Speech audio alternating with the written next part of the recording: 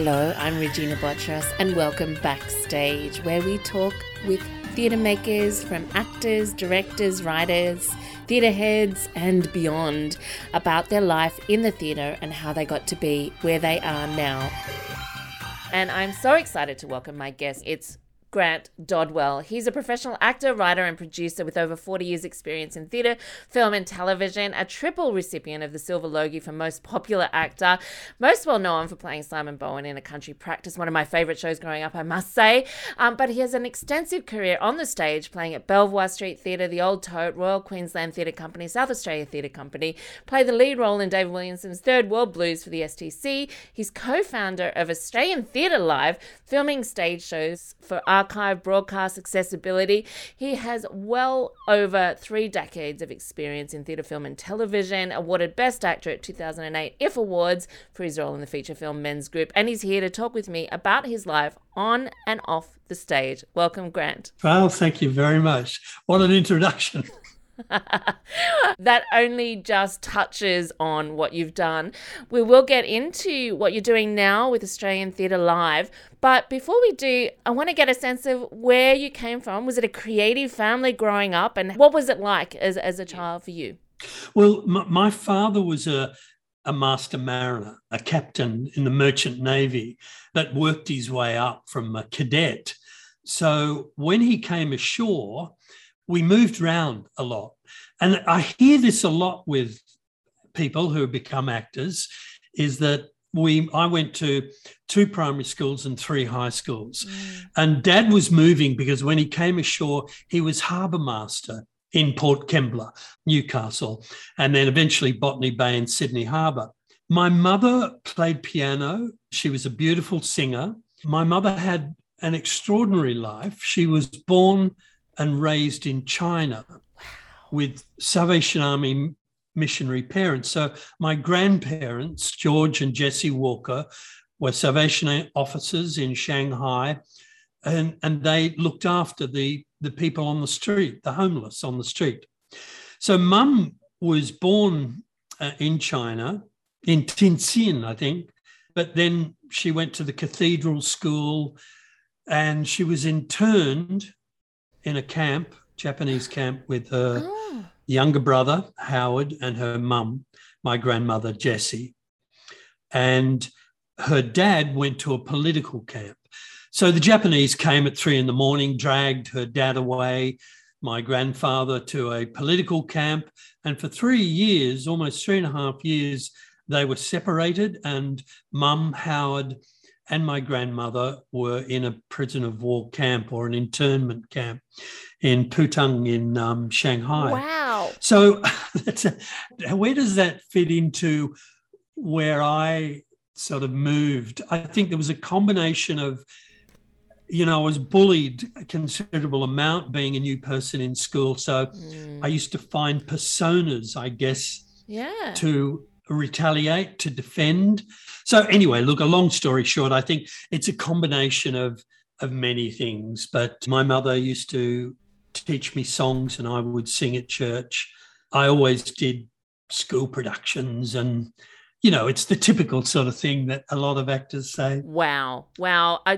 Have you made a documentary of your parents? I just have to ask that quickly. My Uncle Howard has written a book, and it's documented in many different areas with George and Jessie. They went to India. Mum came back from China speaking fluent Mandarin, but of course she tried to lose it straight away because the Aussies gave her a bit of a hard time because she had a very English accent. And all I can remember is going to Chinese restaurants when I was a young tacker, and Mum would order off the menu, and the restaurateurs would go, oh, and all the people out of the kitchen would come forward and they'd all chat to each other in Mandarin, Oh, man. It was wonderful. Mum brought with her a great humanity and a sense of forgiveness. I always wanted her to write. She never got round to doing it. She died relatively young due to the trauma I think she experienced in the camp. I think Mum was my biggest fan. You talk about A Country Practice. I mean, she used to do all the fan mail, and she'd insist that I came over and signed this, and this person needs this. And, you know, in those days, Channel 7 used to supply all the envelopes and the postage stamps. God, those days are all gone. But and do you still have any of those letters from a country practice? I think I do. I think I do have somewhere. I know I've got the little fan cards, and there's rare ones too, fan cards with me and the wombat, Fatso. So, and there's been a bit of resurgence in country practice, actually, because of 7plus rerunning the series. People say to me, "Oh, you must be great earning all that money from a country practice." Well, no. We signed a contract that said for any future electronic medium. So how forward thinking. Yeah, very forward thinking. Life's too short to worry about those things. Indeed. But can you tell me, is there a memorable kind of letter that you got? Look, there is one fan that continually sends me birthday cards and letters, and I've met her a couple of times over that period of time. Look, it's really difficult. A lot of them were just straight out, can I have a card?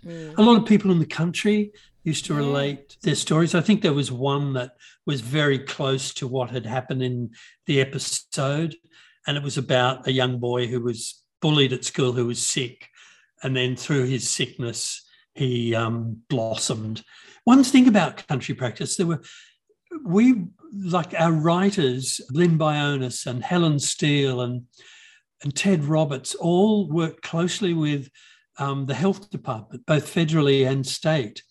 And so they would communicate and say, what's happening in the bush that we could raise an issue around in our show. So that happened quite a lot.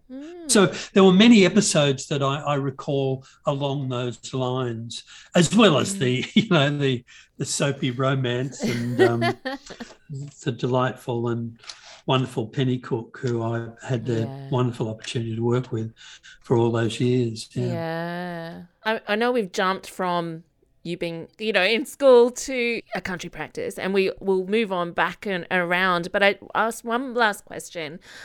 To do something that was so popular, it must have been hard to come out of that. How was that to move through for you? Yeah, that's a good question, Regina. It was like, I'd worked for 10 years in theatre, and, this is aging me. I did The Second Last Homicide, and I did Skyways. So I did certain women. I did guest roles on many of those. In fact, I did David Williamson's, the very, very first one, David Will Kill Me, The Department. Okay. Yes, I did The Department for ABC.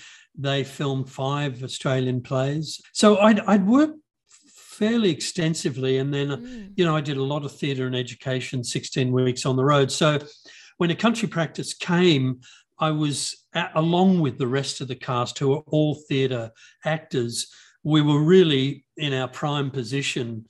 Shane Porteous had worked on television, Murray Desmond, of course, with her extraordinary career, and Penny Cook and Anne Tenney and Shane Withington, all from theatre. Yeah. So we were very well equipped, and although we started in non-ratings, and not all the executives at 7 were very keen on us, but in answer to your question, we went on and then made Willing and Abel for Channel 9. Lynn Bionis and Ted Roberts and Shane and myself had this idea that let's get another television series up. I'll become Charles Willing, you're Abel Moore. We'll call it Willing and Abel. And Channel 9 embraced that idea, and we shot on film. It was rushed. Lynn and Ted would attest to many years later us saying, look, we had 13 good episodes, but really, if we'd had another 4 months pre-production, we probably would have been in a better position. Now, that fell in a heap. We only did 26 eps. Then I couldn't get a television job to save my life. And the ones that I did get, the network vetoed my participation in, due to the success of Simon Bowen in A Country Practice. And it was really interesting because some actors can have success and move on to another series, sort of playing a similar type of character. So I went back to theatre. Right. And I was fortunate enough to do Anything Goes with Geraldine Turner and Simon Burke and Maggie Kirkpatrick and wonderful dancers and singers. And, I did Sunset Boulevard with Hugh Jackman. Great. When I say to people I had a duet with Hugh Jackman, they, wow, and he was a delightful young man in those days. He's still younger than me considerably. So, yeah, I was fortunate enough. I did a lot of farce.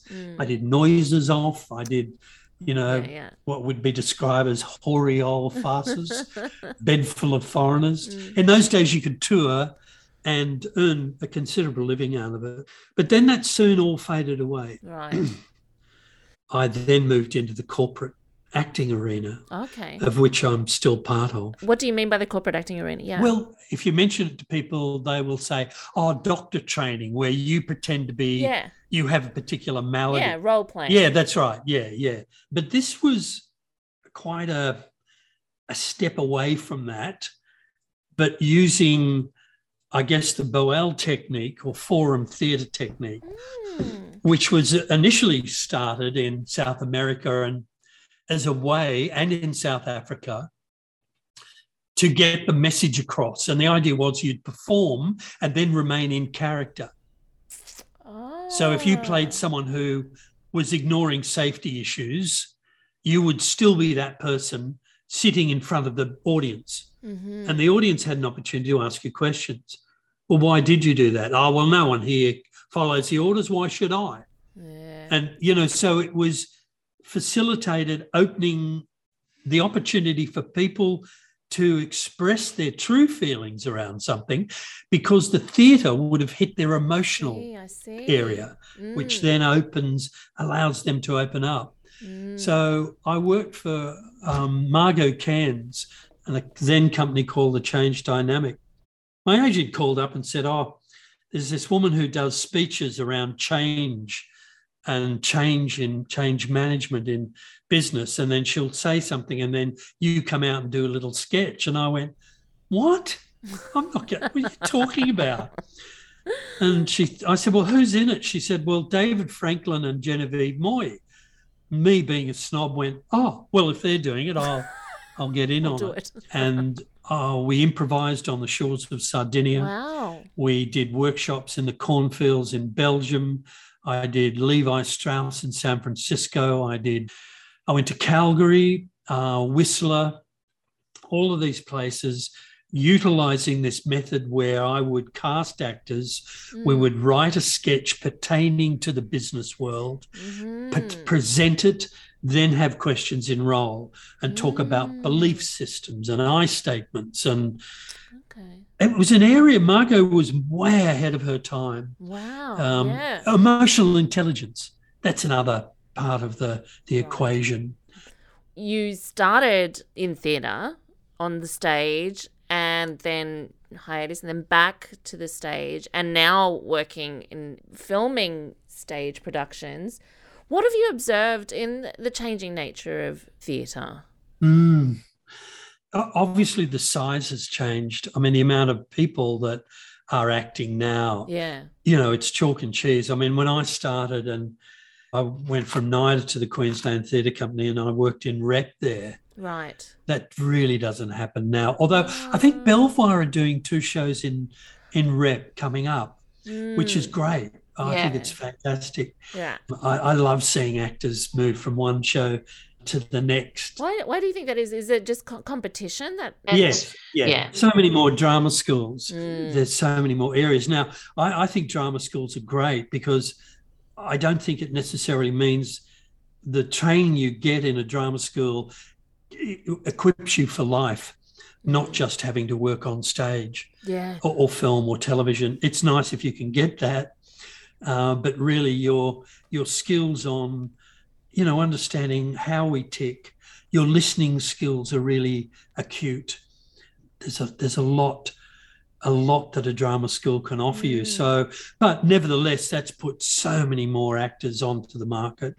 That's why, schools like WAPA are training, and the Nepean did to a large degree, was train actors to be producers and entrepreneurial as well. Yeah. Because you may not get a role, but create it yourself. And Stevie Rogers and Fiona Press and all those people from Nepean moved into that area. He died with a falafel in his hand. I think that came from the Nepean training as well. Ultimately, every actor has the same drivers that we had all those years ago, 50 years ago, whatever it was. Yeah. Although I think nowadays, there's more of a fame ingredient, I think. And I think that's where some people fall by the wayside, because any good actor and any actor that I know that is successful, fame comes with it, and they will certainly be focused on getting a role and focused on moving forward in a role, but that's not their main game. That's not the aim to be famous. I'm sure if you spoke to Margot Robbie, she would say, look, I just love what I do, and the fact that I'm an executive producer and produce my own films now is part of that, and so hardworking. I think any actor I know that's successful works really hard at it, non-stop.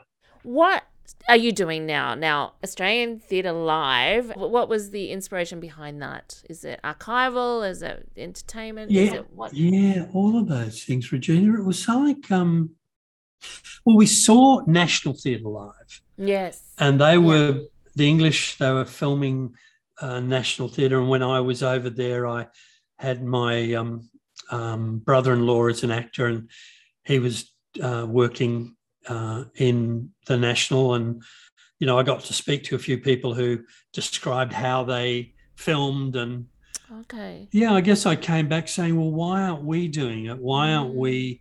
Because digitalizing and filming theatre now is a lot easier than it was. I mean, we put 10 cameras in. I was going to ask you how many, because it's not like filming just a live production at all. No, yeah. Well, we only film one production. We only film one with an audience. But that was it. I came back, and my colleague Peter Hiscock, who we'd worked together many, many years ago in Melbourne, and then came back together in the corporate arena. The three of us with Raj, Peter and myself said, look, why don't we look into this filming live theatre for distribution? And I think initially it was called Front Row Productions, and then it moved to Australian National Theatre Live. The one thing we had to get in place was the agreements. Yeah. That is the main stumbling block. Actors' Equity, the Writers' Guild, all of those sort of things. And to date, we're still struggling with the music rights. When a director chooses a Beatles song or something, the theatre payments are considerably less than film and feature film payments. But nevertheless, we continue. We've learned a great deal. By the end of the year, we'll have 13 productions, and we're currently under contract for Queensland Theatre. For 3. We've finished 1, Taming of the Shrew, which soon will be available from us. The money is fairly distributed. We're a not-for-profit organisation. The money goes directly back into making more. Yeah. We have a RISE government grant, which has been fantastic, to film 10 productions over the next 2 years. Yeah. And we're doing Robin Archer's Australian Stories and Return to the Dirt, which is a young Queensland playwright. So they're the next 2 for QT. And we're looking at maybe doing another Pinch Gut opera that Neil Armfield's directing, but great. That's a wait and see. See, a lot of it is opportunistic, or a lot of it has been taken away from us because the play's really good. It's already been on. We've had a look at it, but then someone comes in and buys the television rights or the film rights, which excludes us. And that's fair enough too. The writer But it's disappointing that there's no record of it. That's what's so valuable about it, is looking back at, well, what's on there available at the moment, and these moments in time that are like Dapto Chaser. Will that ever be on again? So there is the possibility of seeing something. I don't know, what is it about plays? They don't get returned very often to the stage unless they're classics, right? That's true. Well, it's somewhere like the Griffin, which is, hopefully we're filming The Orange Thrower next March. South African playwright, wonderful, new, up and coming. They're all Australian plays. So I think, speaking to them, they've got 20 plays, new Australian plays in the wings, ready to go. But yeah, you're right. But you can see it's like Emerald City. Yeah. It's a perennial. Melbourne Theatre Company did it last year. And by the way, the Riverside watch party on the 27th. Yes. And Wayne Harrison. Yeah. On the 3rd of September for Codgers is coming in. But for the 27th with Emerald City, we've got Lee Lewis, who directed it, joining us for the Q&A. Yeah. And David Williamson himself will be joining us for the Q&A on the Riverside YouTube watch parties. Indeed. So what are you doing now? You said you did a reading. Was that as an actor?